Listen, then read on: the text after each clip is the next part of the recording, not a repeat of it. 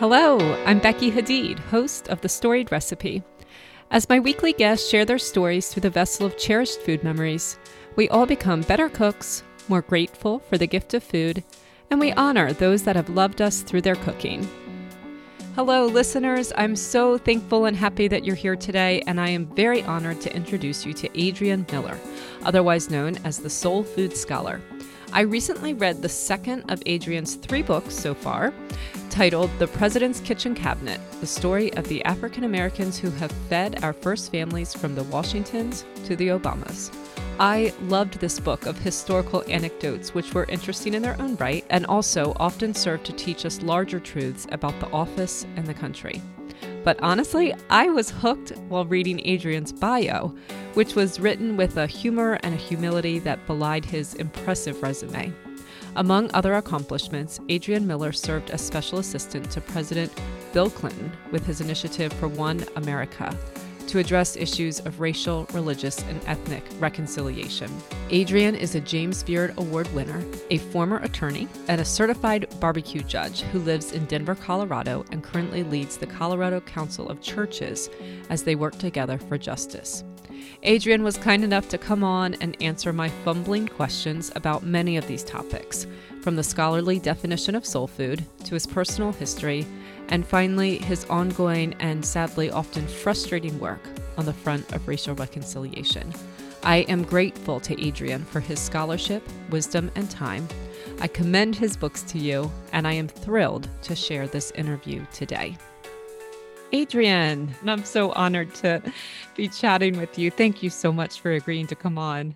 Sure. Yeah. So this icebox cake, I have to tell you, it felt like an Easter recipe, was it? So that was a recipe that was more for summer. Yeah. So we would have that usually during barbecue season. So it was more like Memorial Day, July 4th, and Labor Day. Yeah. Yeah. So I have to tell you so I have 4 boys, and of course they've all been home this year, and my younger 2 have been memorizing poetry, all by Black poets. And the first one we did was this poem. I don't know if you're familiar with it. It's Knoxville, Tennessee by Nikki Giovanni.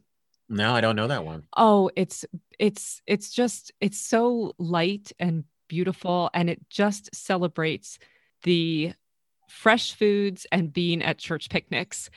And Nice. yes, and when I read the article that you sent me with this icebox cake in it, it just made me feel like I was reading that poem all over again. I had these feelings of warmth and nostalgia and belonging and a full belly, Oh, that's a good feeling to have. Yes, yes. So tell me about that feeling, those feelings. Is that what you experienced? Yeah. So the thing, just for historical context, the thing to Mhm. understand is that the church, the early Christian church, was really born out of people having potluck meals or meals at their home, and getting together and starting to spread, what they believed in and the gospel and all of that. So my faith tradition is called African Methodist Episcopal. Yeah. So we go by AME. Yep. But jokingly, people say AME means always meet and eat. I've never heard that before. That's great. Yeah. So, part of social, because the church not only is an important spiritual center, but it also is a social center. Yes. For a lot of people, especially people who are in the minority in a community. It's a safe space.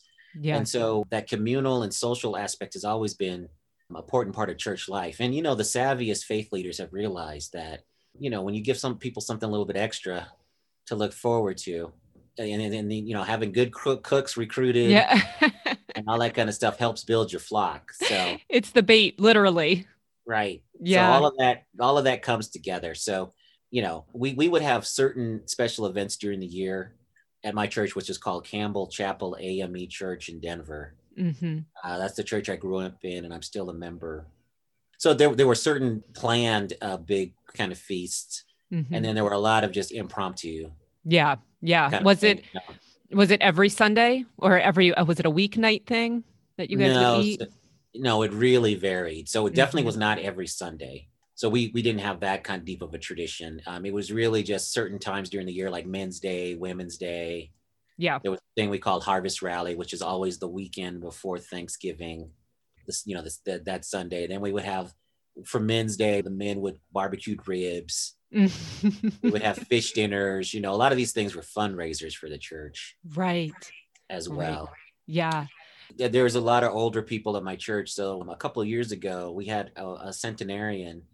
And so Wow. to celebrate her birthday, one of the members of my church, who's a good baker, she made a different cake to represent every different decade Oh, wow. of 10 this woman's cakes. life.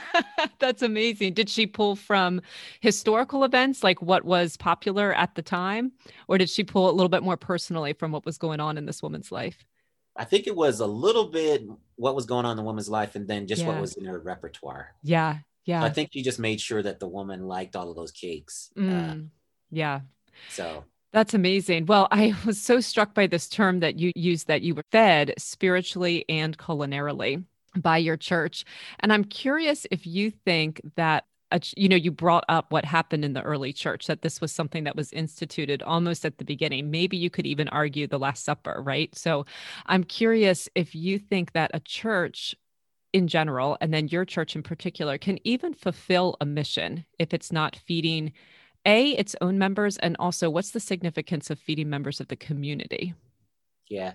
Well, I think just because of what I've understood about other churches, I think it is possible to still do your mission Yeah. without that feeding. I think it's a function of how big the church is. Mm. Because some of these churches are so big, I think to actually have regular food events would be a Herculean effort. Yeah. Um, but when you have a smaller congregation, it's just easier to kind of pull those things off. Hmm.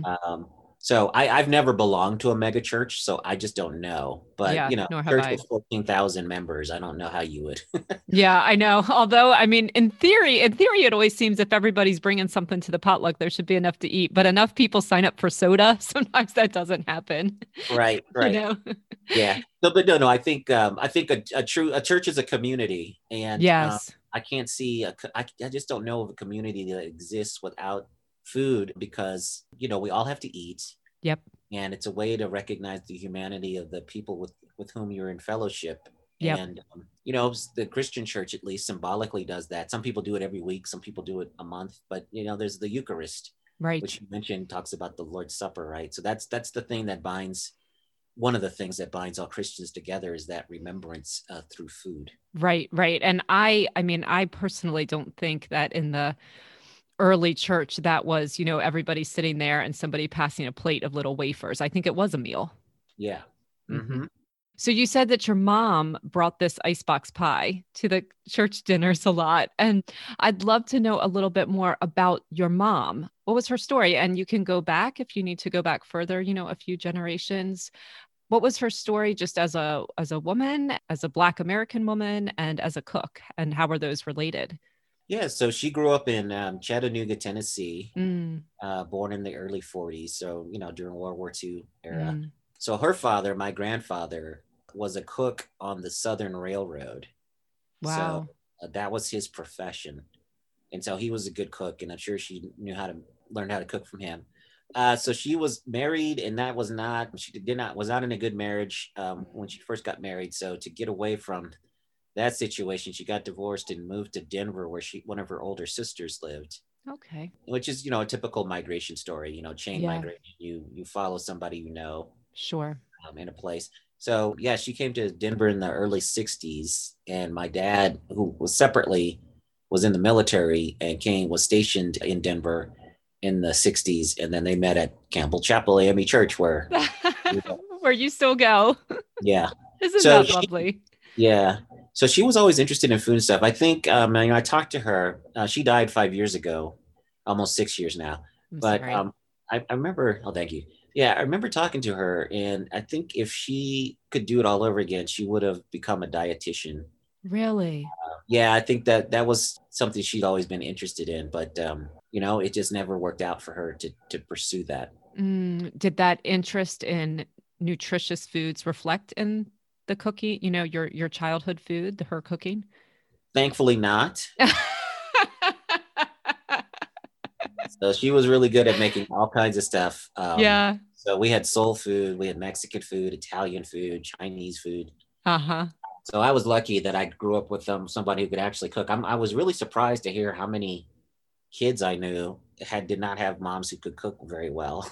I am surprised about, are they, yeah, I'm surprised by that also. And so your mom was just, about a decade older than mine. And I would have thought that in that generation, most of the moms, would have been cooks. That's Right. interesting. Yeah, Yeah. because the social mores at that time was like, yes, you were prepared. We're preparing you to marry and Right. be a good housewife, right? Yeah, exactly. Exactly. Yeah, And that's so interesting. Go ahead. fortunately, we're not don't have those kind of constraints on women anymore. No. Not in the most part. I mean, I think more women feel free to do other stuff, but that was the expectation. So to find when I was growing up, just to hear so many of my friends who had moms who couldn't cook, I was like, that's interesting. Yeah, that really does surprise me. So, well, you said your mom made this whole diversity of foods, a wide array, and one of them was soul food. And of course, you call yourself the soul food scholar, which is a name I love. Adrian, actually, let me ask first, is there a story to how that came about? Did you choose that for yourself? Did someone give it to you? How did that come about? Well, no, I chose it for myself. So I love it. yeah, it was the congruence of several things. So I'd always prided myself on being a nerd and Hmm. showing my intelligence. And so when I was a kid, not everybody, but some people called me the professor. And so all today it's all about branding, right? And marketing. Yes. And so I was like, well, I need to have some kind of catchphrase. So then Soul Food Scholar, had some alliteration to it and stuff. So it just seemed to capture my vibe. It, Uh, but yeah, I'm most and proud of my tagline that follows, which is dropping knowledge like hot biscuits. I like that too. I like it too. And the two go along very, very well. It is the perfect tagline for that moniker. Well Yeah. done. Well done. So I'm curious. You said one of the types of food she made was, of course, soul food. And, it's this term we hear all the time, right? But it's never actually been that well defined. And what's interesting is more and more I read books and cookbooks and articles that are talking about redefining soul food. But how would you define first, before you redefine it, how would you define soul food? And do you think it is a changing definition? Yeah, I think soul food is very valuable. So, to the first question, I always tell people what I tell people now is that soul food is the combining of the culinary techniques and traditions of West Africa, Hmm. Western Europe, and the Americas. Hmm. And so it's one of the earliest fusion cuisines that we have in this country.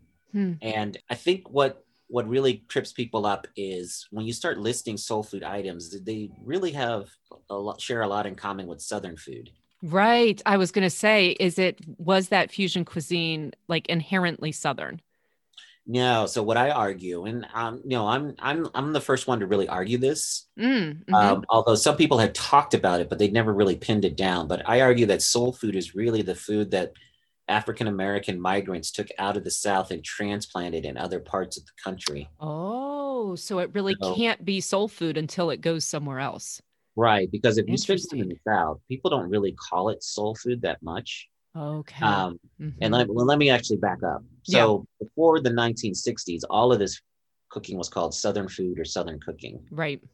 The first kind of different iteration we get is down home cooking Hmm. from the Black migrants that settle in Northeast US. So in places like Cleveland, New York, Boston, they Mhm. started talking about that food that they were used to back south, down home in the South as down home cooking.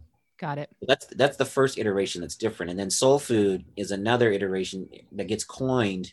Actually, the term was floating around in Black culture in the late 40s and 1950s, but it really gains momentum in the 60s. Okay. And so soul food becomes shorthand for all Black cooking. Okay. And And then that, Southern, okay. yeah. And then Southern basically becomes white. So we have a Okay. cultural divorce at that time when they were all considered interchangeable. Yeah. And so one of the things today is we're trying to figure out how to reintegrate these narratives. So it's called, Yeah. some people call it culinary justice, but the idea is like, how do you bring African Americans back into the Southern food narrative? Because most of the Right. people celebrated are white now. Right. Right. Yeah. And that is I really am glad that you explained this to me. I thought, gosh, this is such a, simple rudimentary question, but really when I hear soul food, I actually think of certain dishes. And obviously I think of Black food, but I'm like, but it sounds a lot like Southern cooking. So what is the difference? And you're really explaining there was no difference. It's just that obviously, Black and African Americans had a huge influence on Southern cooking. It was kind of co-opted by whites. When Blacks took it out of the South, it was called soul food. And now it's like, well, how do you put it back in? Yeah. So I want to push back on a few things, and then I'm just Please. quibbling. Yeah. So I wouldn't say that Southern food was co-opted by whites, because it was definitely a shared cuisine. Okay. I mean, Black people were the primary cooks, but a lot goes into Southern food, and it's again, whites and Blacks and Native Americans. Okay. It's a fusing of those things. So the thing to me that's different is when Black migrants take this food out of the South, it condenses the Southern food menu, because when you go to a new place, you try to recreate home, and if you get the stuff Right. that you had at the old country, quote unquote, you do Right. that. Often you don't Yeah. have that. Yeah. So you Yeah. have to look for substitutes, and you have to see what you can get. So the ways to think about this is, and when this happens is when our industrial food system is also emerging and solidifying. So for instance, I'll give you 3 examples. One of the, there's a ton of greens that are eaten in the South. Yeah. But people most associate collard greens with soul food. Yes. And the reason why is because collard greens were the sturdiest ones. So they're the ones that could hold up in a train ride or a truck ride outside of the South to some other place. Got it. Okay. Dry black-eyed peas, those are the ones that people think about with soul food, even though and black-eyed peas are actually beans. But there's a lot of beans that are eaten in Southern food, but black-eyed peas, for whatever, were the ones that didn't spoil and had a longer shelf life outside of the South. And then another example, the way to think about this is, peach cobbler in the South, you would eat that when peaches are in season. Mm-hmm. But with soul food, with the advent of canning and freezing peaches, you can have peach cobbler all year round. Yeah. Got And it. then the last thing to think about is like a lot of the stuff that we consider soul food is really the celebration food of the South. Yes. And that follows immigrant food patterns, because if you think about any other country's food, the way we understand it as Americans is usually what we think is their commonplace everyday food is usually the celebration food. Yeah. Yes, exactly. Lasagna. Nobody's making lasagna every day in Italy or whatever.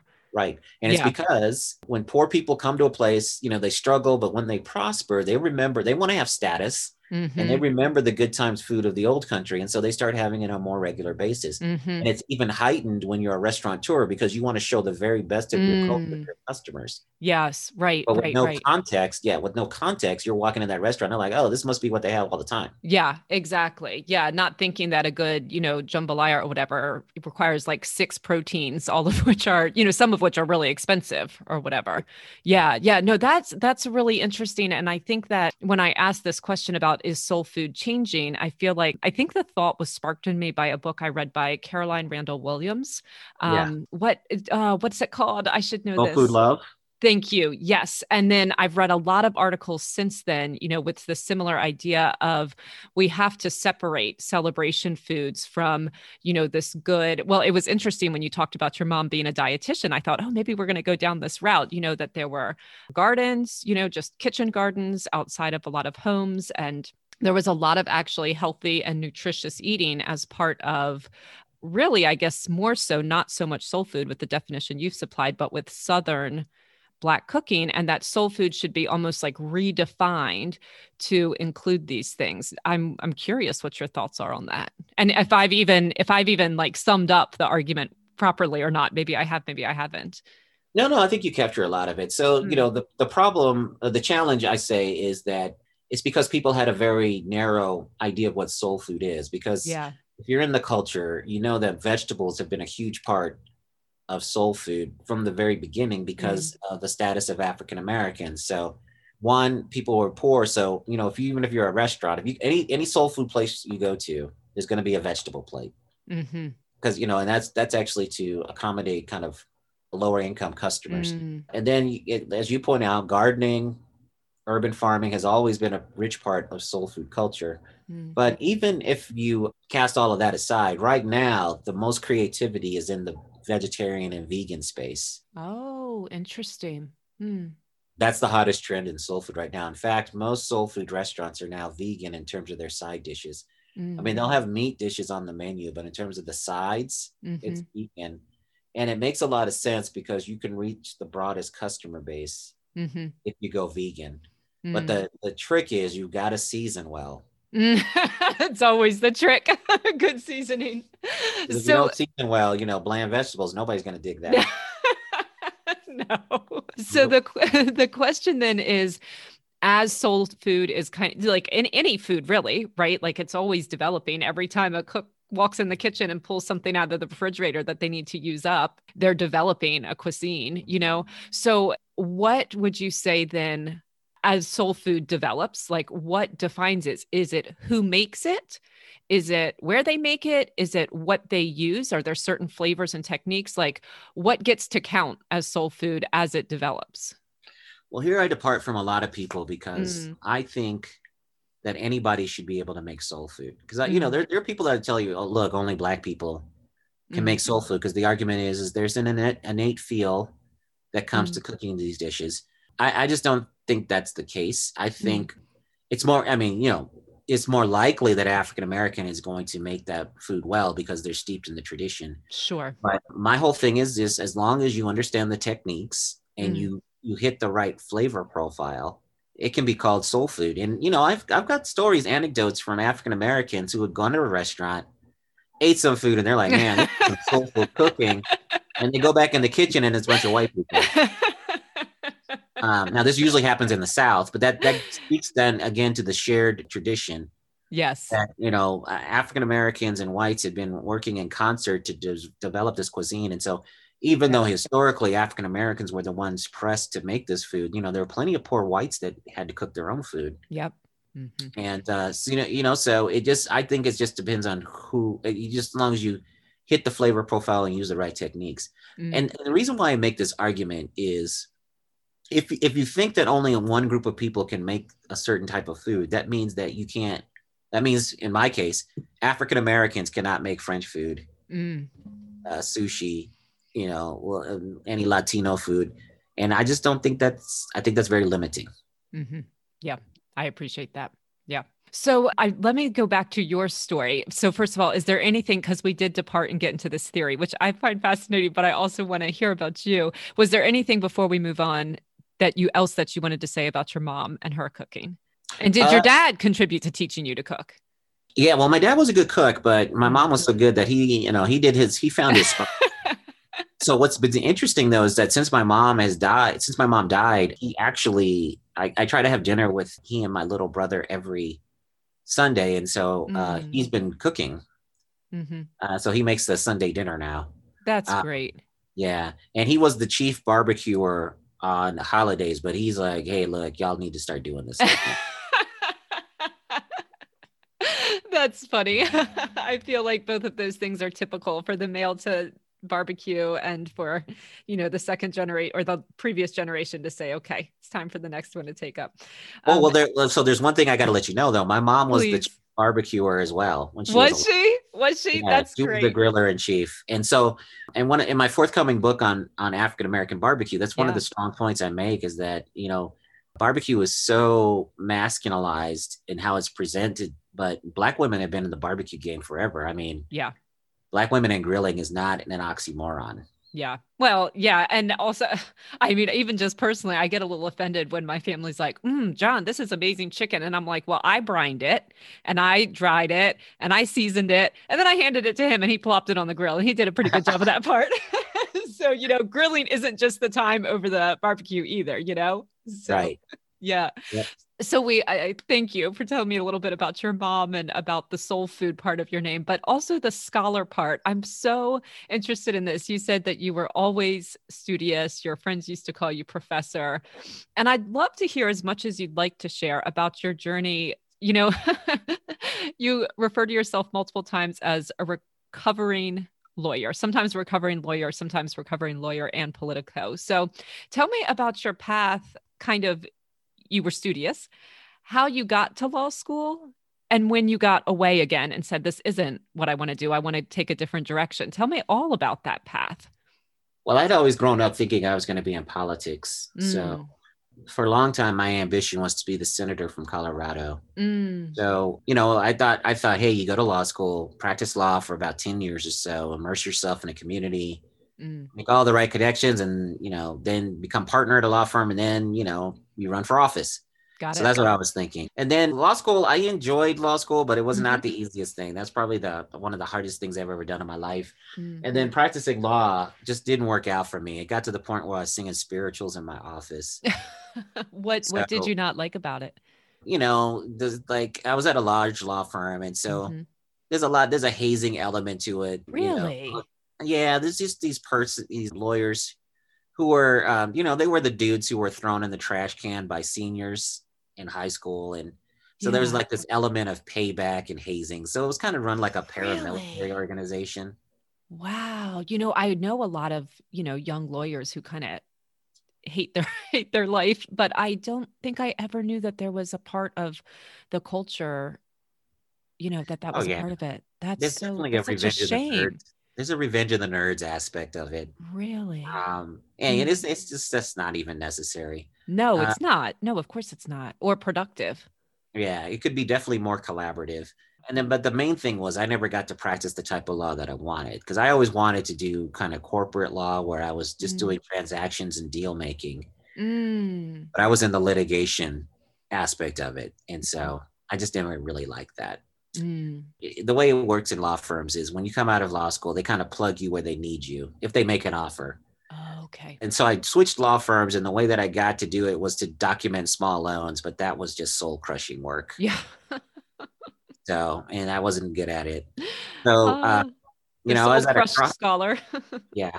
Yeah. So I was at a crossroads, but then I got a chance to work in the Clinton White House through a friend from Georgetown Law School. Yeah. And so I worked on something called the Initiative for One America, which was an outgrowth of President Clinton's initiative on race. And the whole idea behind this was that if we just talk to one another and listen, we'd realize we have a lot more in common than what supposedly divides us. Yeah. Yeah. And I have two questions about that phase. First of all, do you mind telling the story, because it really made me laugh out loud, of how you got that job? How Oh you yeah. asked. Yeah, go ahead. Yeah. So my friend, she called me up, and what I was in Denver at the time. So she was just calling to see if I had anybody in DC Mm-hmm. who might be interested, because she had just moved to DC from New York. So that was her first time back in DC since our law school days. And I said, well, tell me about the job. And she told me about the Initiative for One America. So Mm. basically, I did the same thing that Dick Cheney did when George W. Bush had to find a vice president. So I was the head of the search committee, and Yeah. my name was the only one put on the list. I love that story, Adrian. I know, it's kind of, I don't know. I guess that's wrong of me. I should have done a more open search, but I didn't feel No. like doing You felt you would be a good did you feel you would be a good fit because of your passion, because of your interest? What made you feel like, I'd be a good fit for this job? You obviously were. Yeah, the passion, the interest, but then, how Mhm. many chances do you get to work in the White House? Yeah, right. You'd be crazy to pass it up. They Well, must have. a lot of people thought I was crazy for taking it. Really? And why Yeah, is because it that? didn't pay anything. Oh, So, okay. I was gonna have my salary. Wow. Wow. Wow. But it did open up opportunities, of course, in a totally different direction than you ever expected. And we'll talk about that in a minute. But I do have a question, though, if we can pause here for a second, because I liked what you said. You just said it a minute ago. You said Clinton's bold idea was that if we just talked to one another and got to know one another, we might find out we have a lot more in common than what supposedly divides us. are we 20 years later from the Clinton administration? 20, Yep. probably something like that. What do you think of that idea? Do you still think that that's enough? Yeah. No, I think it's one of our core challenges, Yeah. because we are becoming more isolated. Yeah. And there's a lot of forces that are feeding that isolation. But, the real challenge now is we just have people who don't even want to hear another perspective. Yeah. And so I'm not sure how we square that circle going forward, because there are people who need to hear, and I'm talking about from all sides, Mm. who just need to hear other people out, because Mhm. you think you know everything, but you really don't. Mm. But now it's like, how do we create safe spaces for people to come together? Mm. How do you get the people who need to hear something in that space? And then how do you hold the tension when you disagree? Mm. Those are the big challenges in terms of smoothing out some of the fissures we have in our current society. Mhm. And I'm not sure how to do that, Mm. because there's just so many people there's just so much self-righteousness and self-satisfaction Mm-hmm. with the current world views that people have. Yeah. I'm not sure how we get through that. And I Mm-hmm. think the one way to do that is if we have our leaders demonstrate, first of all, model that behavior, Mm-hmm. and then do the work to bring us together. But we don't even have leaders who are modeling that behavior right now. Yeah. I Yeah. mean, President Biden is signaling that, but it's not, I don't see Republicans necessarily responding to that. And so, I was hopeful with him because I think that is his vibe. Yes. But we need politicians, we need faith leaders, we need celebrities, athletes, because we're in a celebrity culture. So we need notable people to start modeling this, what we need to do. Yeah, I think that I was thinking as you were talking about the self-righteousness, it's very difficult because the stronger the response, the more attention, right? And so it's hard to speak in nuances when what you need is like the attention and the audience and the platform. It makes it very hard to speak in nuances. Yeah, exactly. And then, if there's persuasive evidence that should lead you to change your mind, then changing your mind. Yeah. I mean, without getting into detail, when's the last time you heard somebody say to you, I was wrong? Yeah. Yeah. Yeah. Yeah. Hopefully we do it in our family. That's one of our values that we do with our kids, but it's hard. It's hard. So again, 2 questions that I'll give you in a pair because they relate. Do you feel that you accomplished, part of what you wanted to accomplish working for Clinton? And how does that play into your work now with this council, the Colorado Council of Churches? And what are you doing? You said you don't know to move forward, but one thing I really admire about you, Adrian, is you're still trying to do it. So what are you doing? Yeah. So, and in terms of the retrospective of the Clinton administration, I think in that time we did bring some attention to the idea of racial reconciliation. The New York Times did a whole year-long series. ESPN did a town hall meeting on race in sports. So, I don't think those things would have happened without President Clinton highlighting the issue. The thing that makes me a little sad is post-presidency, President Clinton has not really delved into these issues. And I don't know why, because if you look at the Clinton Foundation, almost everything that was a major initiative of his presidency is continued in that foundation's work, except race. And he's very gifted. I've never seen a white politician talk about race so comfortably, and regardless of who's in the audience. That is interesting. And what did Oprah say? He was the first Black president. Remember she said that? I think Toni Morrison said that. Okay. So you might want to check that. But yeah. That was the idea, right? Before Obama was on the scene, that he was our first Black president. So in my work today, so through the Council of Churches, I have tried to start some basically reconciliation initiatives, primarily for Black and white churches. Although, the issue spans across several different ethnic groups. But, I had some events, and here's the main problem, which is endemic of larger society. On the people of color side of the equation, there's deep cynicism about the desire of white people to really bring about the work of reconciliation, because it's going to be hard work. Yeah, it's going to be messy, and it's going to happen over time, and there's going to be some loss. Yeah. And when people say hard work and messy, what they mean is, I'm going to use a church term, but I think everyone listening will mean it. They mean there needs to be actual repentance. Yeah. Is that what they mean? Yeah. I mean, in Christian terms, has there ever really been a confession of racism? I mean, my church exists because of white racism. My religion my faith tradition started because the whites at this church in Philadelphia would not let African Americans, whether free or enslaved, pray at the altar at the same time or sit in the same, integrated services. Blacks had to sit in a separate section and couldn't come to the altar at the same time. So they just said, forget this, and walked down the street and started a new church. So, has there ever been that confession of racism as a sin? And then what does that mean to repair and restore the breach, be the repairers of the breach? So, there's deep cynicism about white people.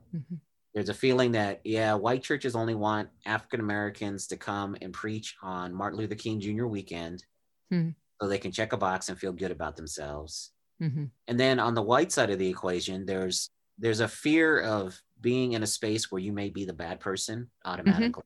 And there's a fear of saying the wrong thing. Mm-hmm. And, there's also a desire that there needs to be African Americans, or at least people of color, shepherding the process because they just don't know what to do. Mm. I kind of understand that I understand all of those. Mm-hmm. The challenge is there's only so many people of color to go around. So, to rely on people of color to shepherd, white people through this process I don't think that's a sustainable approach. And my feeling is it's the only way we're going to have a true breakthrough on a lot of these things is if white people start talking to other white people about how things need to change. Because usually when it comes from a person of color, it's discounted to some effect. So, when a peer says something to you, I think that just resonates more. Mm-hmm. So I thought food is a way to do this. I had events where we would come together for a potluck meal, and these things would have some energy, but ultimately they would dissipate and it was usually on the white side of the equation. People were like, well, why do we keep doing this? Didn't we already do something? That was, these are white pastors telling me how their congregants felt about the continued activities. So the sense was like, we should have one conversation and it should be resolved. Yeah. Or maybe just like maybe one or two, but there's no, why should there be ongoing work? So one of the things I'm working on right now is how to create a dinner guide for difficult conversations. And what I'm trying to structure out is how to have a 4-part dinner series to deal whatever the problem is. And it's not going to be just race. It could be, patriarchy or sexism. It could be about homophobia in a community, whatever it is. But I'm trying to create a uniform structure that people can just plug in the problem, and then here's a dinner series to get you started.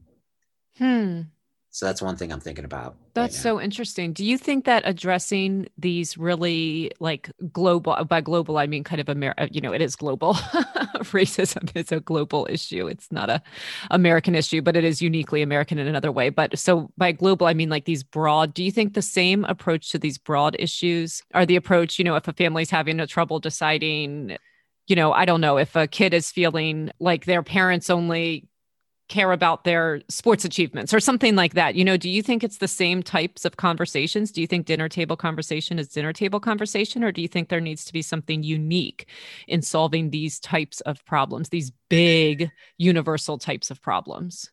Yeah, I just think it's if you're dealing within a family, I think it's a different dynamic. So I'm thinking of the larger problems at a community level. So, to me, the primary person I think interested in what I'm proposing would be, the parent in a community that has a problem and they know several people and they just want to bring them together.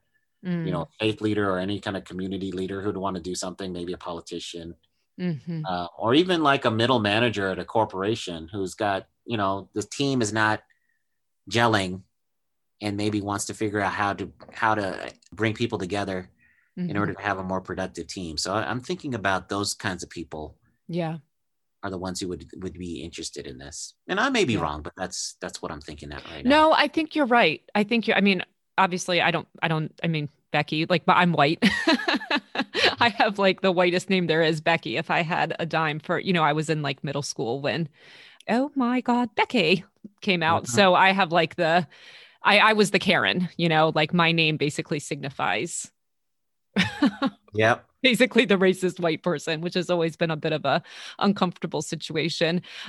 So I mean, I didn't ask for the name. So I'm white as they come. And I think that there is a lot of interest in doing that. I know for a 100% fact, there's a lot of interest in having these conversations. And I think that a lot of us are having them. I think that for me personally, I found that there is so much more value in having them personally than on social media. I actually think part of the problem is having them on social media. So I seek them out personally as much as I can. And I think that, like you said, there's just this, we don't know how. I'm thankful for some close friends who are willing to engage. But I think a guide like that is a really helpful thing because it's something that if everyone's agreeing to go through this set of questions, that's different than me asking a question that can be quite accusatory or quite dismissive or quite tone deaf or all of these things that you can either knowingly because you're defensive or truly unknowingly be. So I think it's a wonderful thing. And I do think you're right. I do think there's a lot of desire to have these conversations in a productive way. Yeah. No, I just think people they just want to have some tools. Yes.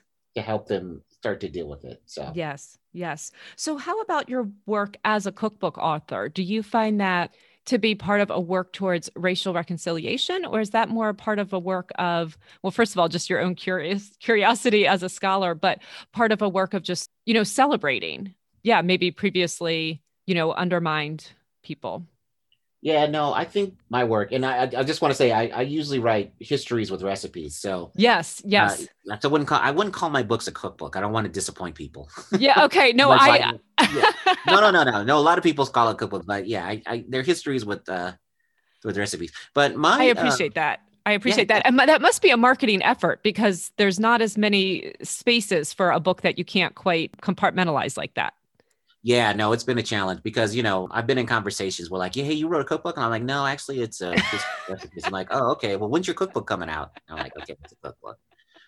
So yeah, my work has been really about highlighting, bringing attention to things that I think are undervalued, underappreciated, and a lot of times I call them hidden histories. But as I do this work, I don't think calling it a hidden history is really accurate because these stories were told at one point. We just didn't keep telling them. And so a lot of my work has been resurfacing things that were told at one point and then offering a new way to look at something. So, nobody had ever written a scholarly treatment of soul food. And, because I was looking at all these other cuisines that get celebrated, and I was like, well, why not my food? The story of histories, like these stories about presidential cooks had been told separately, but nobody ever brought them together in a collective biography. And then with my barbecue book, it's just African Americans have been pushed to the sidelines of barbecue in recent media coverage. And I was just like, well, what's up with that? Yeah. Yeah. So, well, first of all, I really appreciate that distinction. And for anyone listening, I don't want the word history to scare anyone off. I really don't. Like, I deeply, deeply enjoyed the President's Kitchen Cabinet. It was funny. It was fascinating. And it did just what you said. It made me think about this whole group of people that I had never really, well, I guess I hadn't really thought about cooks in the White House in general. Yeah, I hadn't either. And I wish I had gotten the idea while I was in the White House because I could have gotten so much scoop, but it came to me later. Yes. Well, let's end with that then, because I am curious again, as we talk about your scholarship, just how you go about your process. Because when I mean, I'm telling you, Adrian, as I read these stories, there was so much detail that you found. And I pictured myself, like I could close my eyes as I read a story and pictured you in a library with books piled high on either side of you. And I thought the amount of research that you must have done to pull out these nuggets for us. What is your process as you sit down to write these missives? Yeah. So no, that's the right way to think about it. So what I do normally is I sit down and first I just do scour the earth research. And so the boon in all of my books, the boon in my research has been the digitization of old newspapers. Oh, yeah. And they're word searchable. So, you have to spend a lot of time understanding how food was discussed in a time and how Black people were discussed in a time, because that even changes.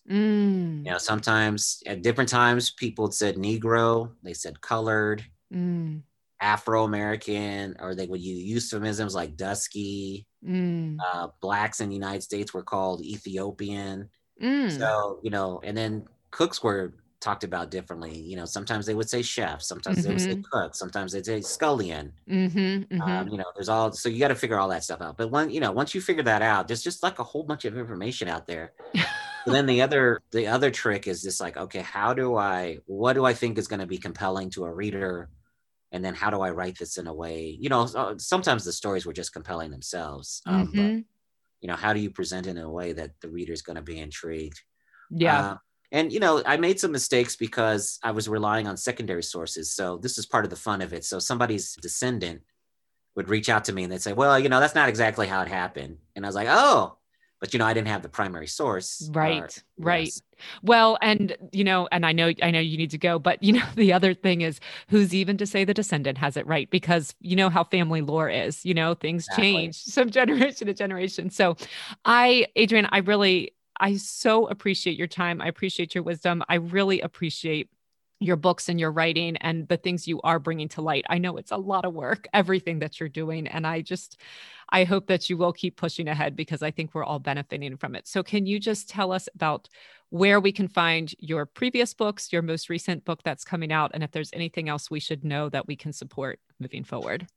Yeah, so you can find all of my books at soulfoodscholar.com. Mm-hmm. In the navigation bar, I've got about my books. Mm. And so you can find the Soul Food book, President's Kitchen Cabinet. My next book is called Black Smoke, African Americans, United States of Barbecue. Mm-hmm. You can order from me and I'm happy to autograph it. And then on the internet, you can find me at soulfoodscholar.com, which I just mentioned. That's my website. And then on Instagram, Twitter, and Facebook, I'm also Soul Food Scholar. So I try to make it easy. Yeah, it's a great moniker. It's easy to find. It sums you up perfectly. I'm so, so grateful for your time, Adrian, and I'll look forward to releasing this episode in a couple weeks. Okay, cool. Thank you for having me on. My pleasure, Adrian. Take care. All right, peace. Bye-bye. Thanks again to Adrian for his time and his graciousness, and thanks to all of you for tuning in today. All of Adrian's contact information and links to his 3 books are in the show notes over at thestoriedrecipe.com. Next week, we will hear from Fatima, who spoke courageously, eloquently, and passionately with me about her life in Lebanon, her immigration to the U.S., her love for both countries, and the way that food bridges the gap between the two. I will definitely be doing a follow-up interview with Fatima. Our conversation was really exhilarating.